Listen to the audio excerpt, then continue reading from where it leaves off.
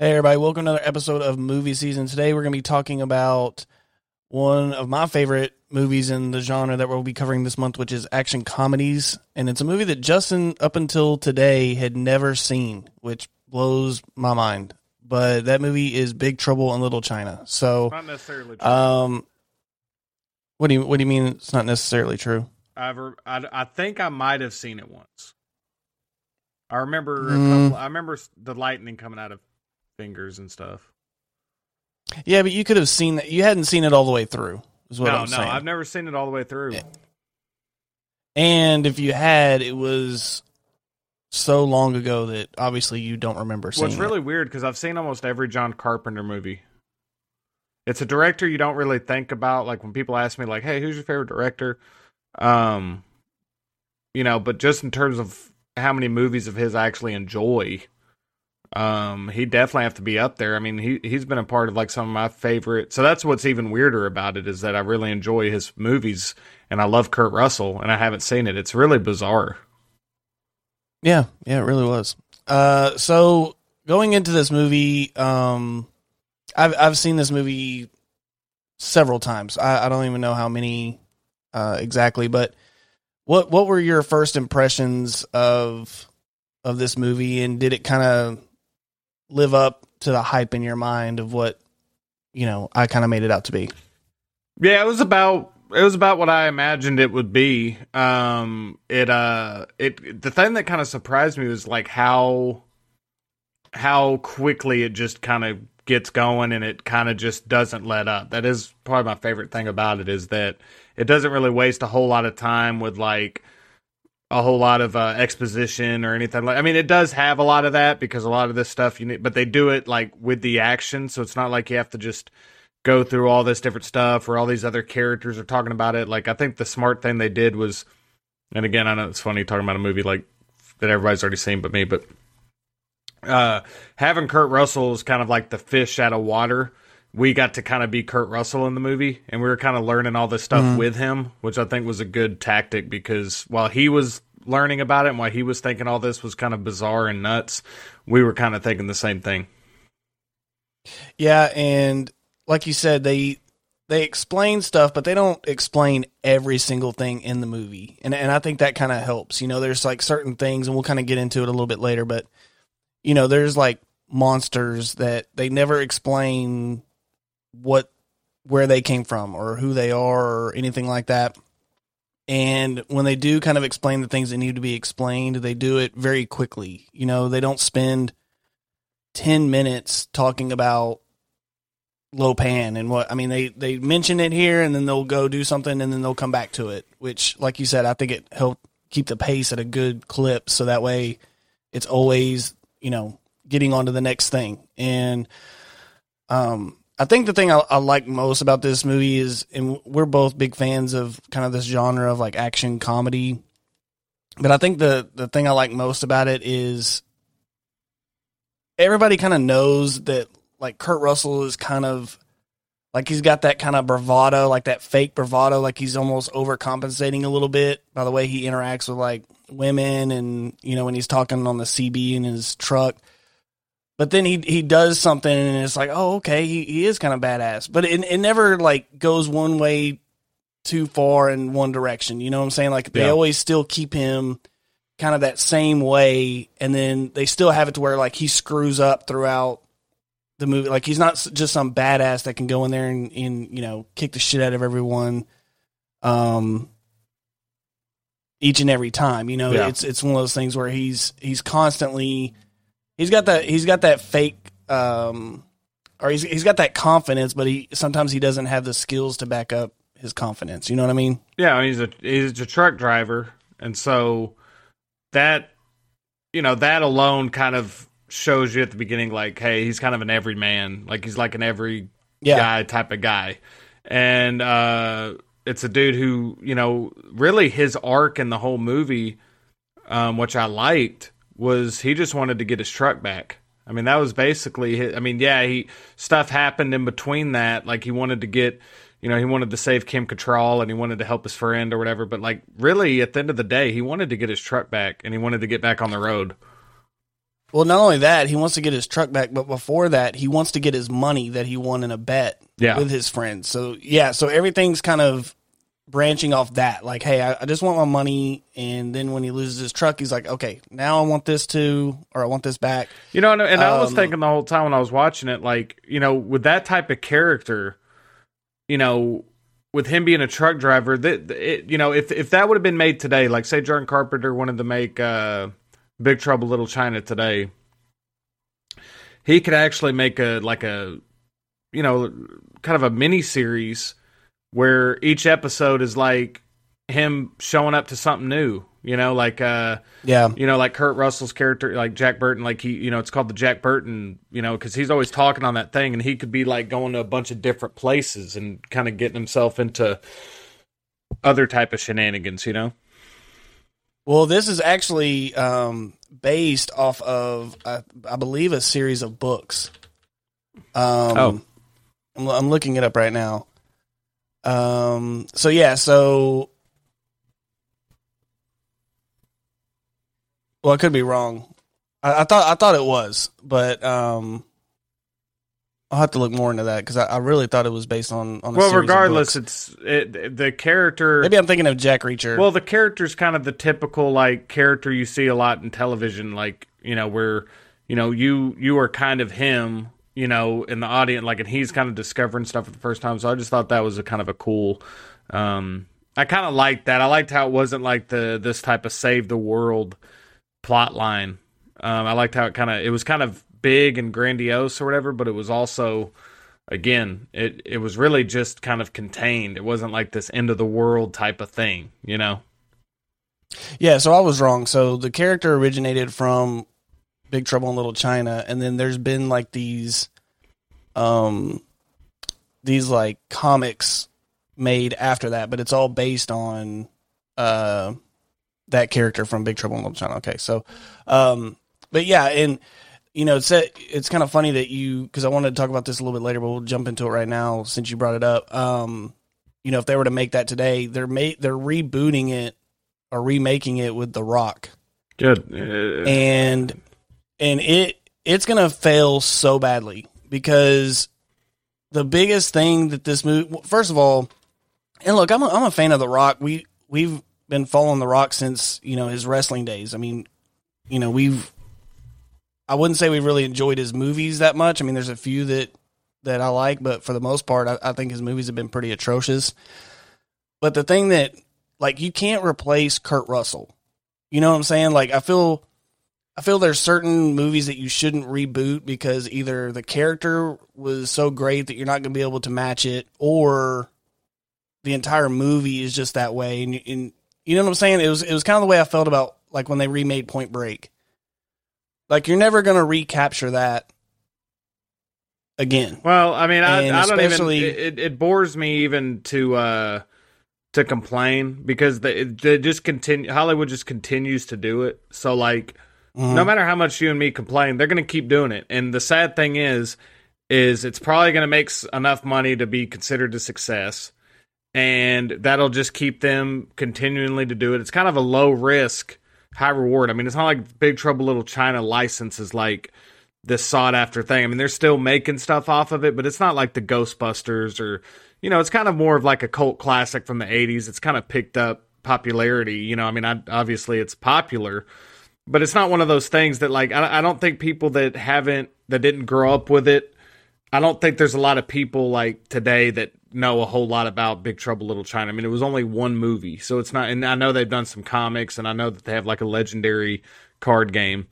and like board games and stuff, but yeah, I just think that when you look back at it, it's like, you know, they gave Carpenter a lot of freedom with this, and, you know, even though I'm mixed on how I feel about the movie, I'd much rather go see 1,000 Big Trouble Little Chinas than the stuff we're getting today. Just because it's unique, you know, it's unique, it's original, it's like, it's out there, it's a bunch of different genres mashed up together, it's got a really cool star that you like. Yeah, so I mean, like you said, you know, I can't remember exactly what point in the movie that you said this. I think it was towards the end when that huge monster like kidnaps Kim Cattrall, and you were just like, man, they just let you actually said they just let John Carpenter do whatever the hell he wanted to. Like, they just gave him a bucket of money and said, "Here, just whatever your idea pops up in your head, just go with it." And because at that point he had quite a bit of success. He had The Thing had come out, Halloween 1 and 2. Did he direct? He didn't. Halloween? He didn't direct. He did the second The Thing one. was kind of a flop at the box office. I mean, it ended up being arguably his best film. I mean, if you really talk to people and ask what the best Carpenter is, but yeah, and he did the he still did the scores for a lot of these movies, but I think that after this one, again, if I had to guess, this was kind of another one that maybe underperformed at the box office. I'm not sure because I just now saw it. So, but it did seem like he was exhausting his like creative freedom. Like, I feel like after this one, like if this one, I'm not sure what he made after this one. So I'm looking at it right now. So he did this one, and then a year later, Prince of Darkness came out. Then They Live a year after that. And then he kind of has a break, and then he does. I don't know if did he direct that? Yeah, and then he directs Memoirs of an Invisible Man, starring Chevy Chase, which just from the poster does not look good. And then In the Mouth of Madness, and then he kind of gets back to his roots. But these are all movies that people still talk about, especially like in the horror sci-fi community. And that's the thing. Carpenter is like a master in that community. Like, if you talk to people that just watch like maybe mainstream movies, or people that don't really like horror sci-fi, they probably know who Carpenter is, but they haven't seen a lot of his movies. But for people that love horror and love sci-fi and love that type of stuff, like, Carpenter is probably the top of the top guy. Yeah, and I'll say this too. The movie came out in 86, so the movie's been out for, 35 years, and it still looks great. I mean, and that's one thing that Carpenter's always been amazing at, is like the visual effects, especially, I'm trying to think of the word, but kind of like in The Thing, like practical effects. Mm-hmm.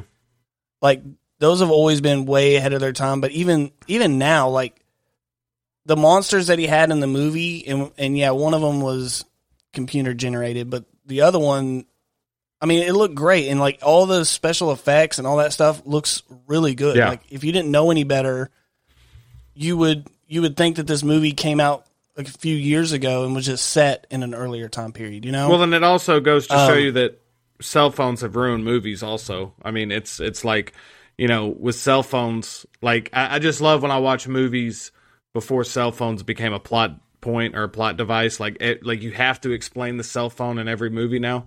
And so you either have to have no signal, or you have to just pretend. Like, there's some shows that don't even pretend to have them. Like, they just kind of hope that you're like, hey, man, why aren't these people on their cell phone? Well, especially like horror movies. I feel like horror movies do that the most. You got to explain it, right? Because are always, the audience is going to be screaming, why aren't you calling someone?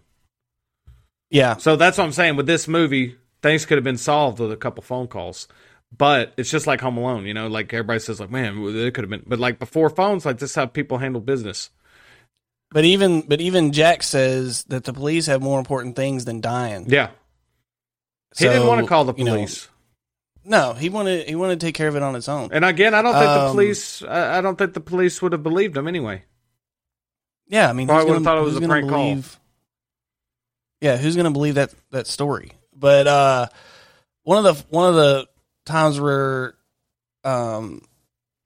you seem to like get the biggest kick out of was when you see Lo Pan the first time as the old man, and he rolls in on his wheelchair, and dude, you were we were just sitting there, and then after the movie, like, you were like acting like that guy. But it's just so funny how that they just do such creative things with like characters that could have just been one note. They could have easily not had the comedy stuff in there. They could have just had him be very serious and everything, and it would have. But just that little like hint of, okay, this movie knows what it is. It's not trying to be a award winner. It's just trying to tell a story and make it to where people have fun and, you know, watching it and enjoying it. And I think that there's not enough movies like that now. You know what I mean? Like, it feels like every movie that's made is, okay, how much money can we make off this? Can we make a sequel of it? I mean, if this movie came out today, they would have had 3 sequels already ready to go if it did well at the box office. You know what I mean? Yeah, and I mean, you know, I think with the reason I like the Lopan stuff is because I felt like during those moments is the where they struck the right balance of it being kind of goofy and kind of a send up of like maybe some like kung fu movies, and also a send up of like, you know, at the time, like I said, 86, that's when you had a lot of like the big action guys. I mean, it was like they were going in, they were just wiping people out. They were like no prisoner, and they kind of, you know, with Jack Burton, he's kind of more of like a John McClane type, even more of kind of a, you know, not more of a screw up because John McClane's not a screw up, but like he's kind of a screw up. He's kind of like a goofy McClane. And well, but yeah, like I wouldn't say they're screw ups, but they're human, right? Yeah. So they, you know, they make mistakes that normal humans would make, but in like a Schwarzenegger film, they're not going to show that, right? Yeah, well, they play a lot of, you know, they play it again. I think in the movie, if I'm being honest, they overdo it a lot, and I know that's the point. But like some of the stuff lost me, like the guy, you know, getting, you know, blowing up, you know, becoming like a big old mass of air and blowing up. Like, you know, I think that when it was good, when it was at its best, is when it focused on like kind of making some jokes, but not going so over the top that. Because it was already so bizarre, the plot, and you kind of really didn't understand what was going on, but you knew enough about it to where you're like, all right, I'll just follow along, like whatever. And that's when I thought it was at its best. So like the scenes were like, even the scenes where they're doing the wedding rituals and stuff, where they're like, you know, kind of hypnotizing the 2 girls or whatever, and then they like get on the sword and they fly up to the ceiling. Like I thought that stuff was really cool and effective. You know, and the reason I thought Lopan is like an old man, because that was kind of cool. It was almost like a Shang Tsung type of vibe. Where I'm sure that's probably where they got Shang Tsung from. Yeah. Oh, for sure. In some capacity, I would, you know? I would guess that. Yeah. But yeah, overall, I mean, like I said, that's the balance I like the best, is when it was kind of something you could laugh at, but it was still kind of. Some stuff was at stake there. I felt like half of the movie did that really well, and then the other half maybe not so much. Well, and it's for me. I mean, again, I'm a huge fan of this movie. I think obviously more than you, but even rewatching it, you kind of forget like just how weird it gets especially towards the end. I mean. It kind of has this weird, like, supernatural type thing. And then in the third act, man, it just completely, like I said, they have some werewolf creature that they never explain who he is, what he's doing. But again, I kind of think that's cool. You know, I kind of like sometimes where they don't feel like they have to explain every little thing that you see. But I do completely get where you were coming from, where you said, you know, sometimes they kind of went too far. Like they let the joke go way too far, and then it kind of seemed ridiculous. Where some of the other stuff you can let fly, like, okay, you know, whatever. But I totally get what you're saying. I was also thinking towards the end where you think that Jack is gonna, you know, ride off with Kim Cattrall's character, and he basically just tells her like, hey, it's, you know, it wouldn't work out. Like, you know, I would get on your nerves eventually. And then the other girl's like, aren't you going to kiss her? And he just turns around, and it really made me think about Return of the Jedi with Han Solo, where he just says, I know, but he just turns around and just says, no. And then just walks out. And it's just like, you know, They kind of took something that everybody thought like, oh, well, they're going to end up together, and then this and this and this. And, you know, that's not what he just wanted to get back to his truck and get back on the road and do his thing. And I love that part. Yeah, that was a good scene. I mean, you know, and again, I liked more when it was focusing on, I thought there was a lot of scenes where like I feel like Carpenter really like loves the genre that he was kind of based in the movie off of. I'm sure he's a huge fan of that type of mythology, the culture, the those type of movies. But there was times where I just felt like stuff just went on a little too long for the and I really liked when it was moving, like the movie was moving, like things were happening, you were discovering stuff as it was happening.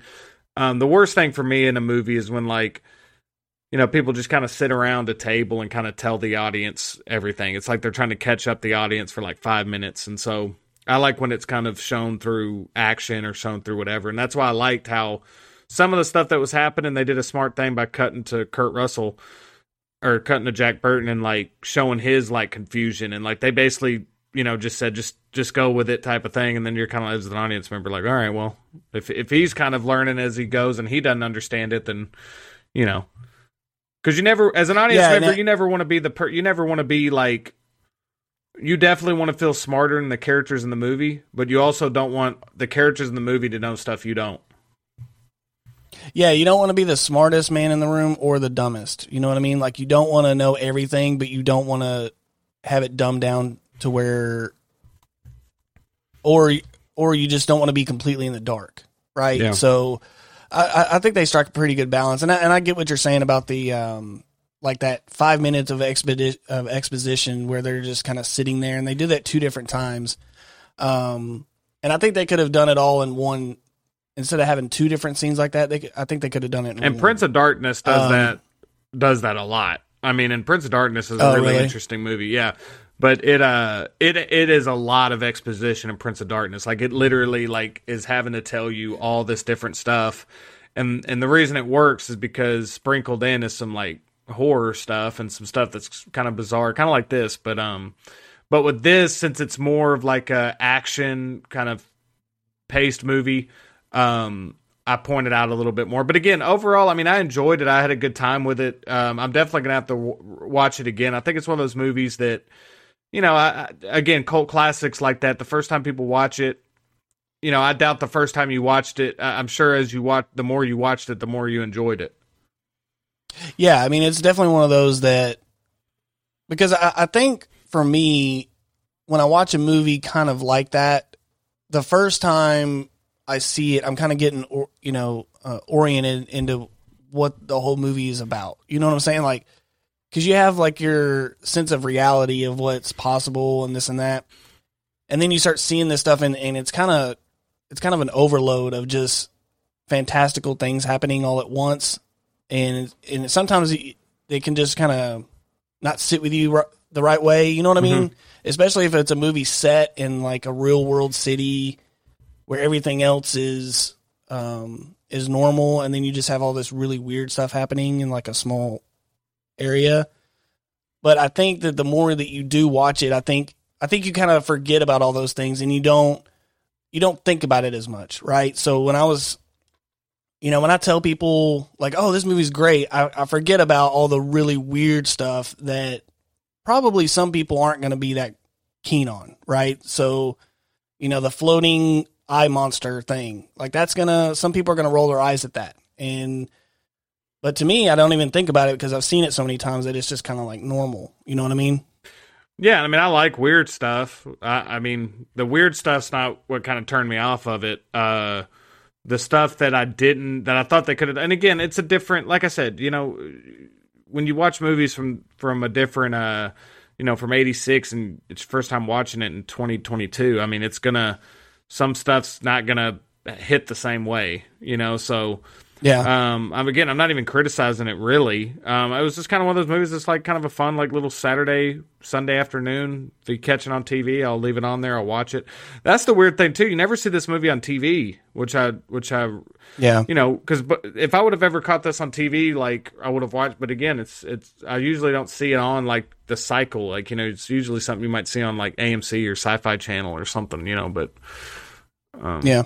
But I mean, overall, like I said, it's a fun movie. I don't think it's anything that's like, groundbreaking, but again, like I said, it's one of those ones where I'd much rather see that than the 500th Batman movie or something. I mean, again, I like the Batman stuff, but again, I've seen a lot of that already. You know? Yeah, I want to see. I'm like you. I want to see more, and it's probably not going to happen for a while. But I want to see more original characters. More. It's like they're coming out with Scream 5 this year. Why not just? And I know why, because it's easier to just make money when you already have a successful franchise to just roll out another one. But make a new Scream. Do something that like Wes Craven did when he kind of reinvented the whole slasher genre when Scream came out. Yeah, I mean, it's not going to happen. Nobody will do that. It's not going to happen. Yeah, because nobody wants to take a chance. Yeah. Well, and everything's going to go to TV. I mean, there's no more. We've talked about this before. This is a different episode, and I'll just leave it at this. We've talked about this a million times before.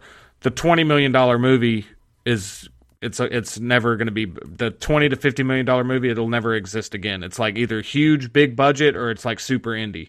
Like everything else is like either going to be an established property or it's going to be TV. Yeah. Yep. Hate to say it, but I think you're right. But all right, man. Well, this movie, I felt like this was a movie that, and it helped that you had never seen it, but this month is going to be Action Comedy Month, so I thought this was a good one to kind of start off with. And again, I was shocked when you told me you had never seen this one, but I'm glad we got to watch it today and kind of air out our different thoughts about it. So, Justin, thanks again for joining us. Is there anything else you want to add before we head out? No, not really. I just want to make sure though that like I am gonna want to rewatch this one later on. I feel like again, probably like in a few months, just to kind of appreciate it a little bit more. Because like I said, it's just a lot. And I'm not the type of person. I don't like to do like a review or like a discussion like so soon after I've seen it. I like to sit with it for a little bit longer, or maybe watch it again. But I do understand why it was super popular, and I do enjoy it. And like I did remember some of the scenes that I had caught from time to time. So the stuff I remembered from it, I remembered the fantastical stuff. And so when I watched it this time, I really liked the kind of smaller moments. The Jack Burton in his semi, talking and making jokes, and just the whole thing. So that's the stuff that I really enjoyed this time around. Well, and the last thing I'll say, my favorite scene in that whole movie, I think, is when they are in the truck and they turn down that alleyway, and then that funeral is going on, and those two gangs start fighting, mm-hmm. and then those three storms, I think they're called, or something like that, come down, and I felt like at that point it kind of could have taken more of almost not a horror movie, but kind of a more supernatural type thing. Because when I was a kid, I remember that kind of being a little scary. Like having these dudes fly around and you have this like scary looking Lopan dude just breathing, firing bolts out of his eyes and stuff. But I like the way that they did it. But I could also see them taking it a different way and it being a completely different movie, and me liking that movie as well. Yeah. So. But yeah, John Carpenter's great. I think he's one of those that as soon as you start seeing and hearing the music, you immediately know it's him. So I always love when directors do that. But all right, well, thanks again, Justin, for joining us, and we will see you next time.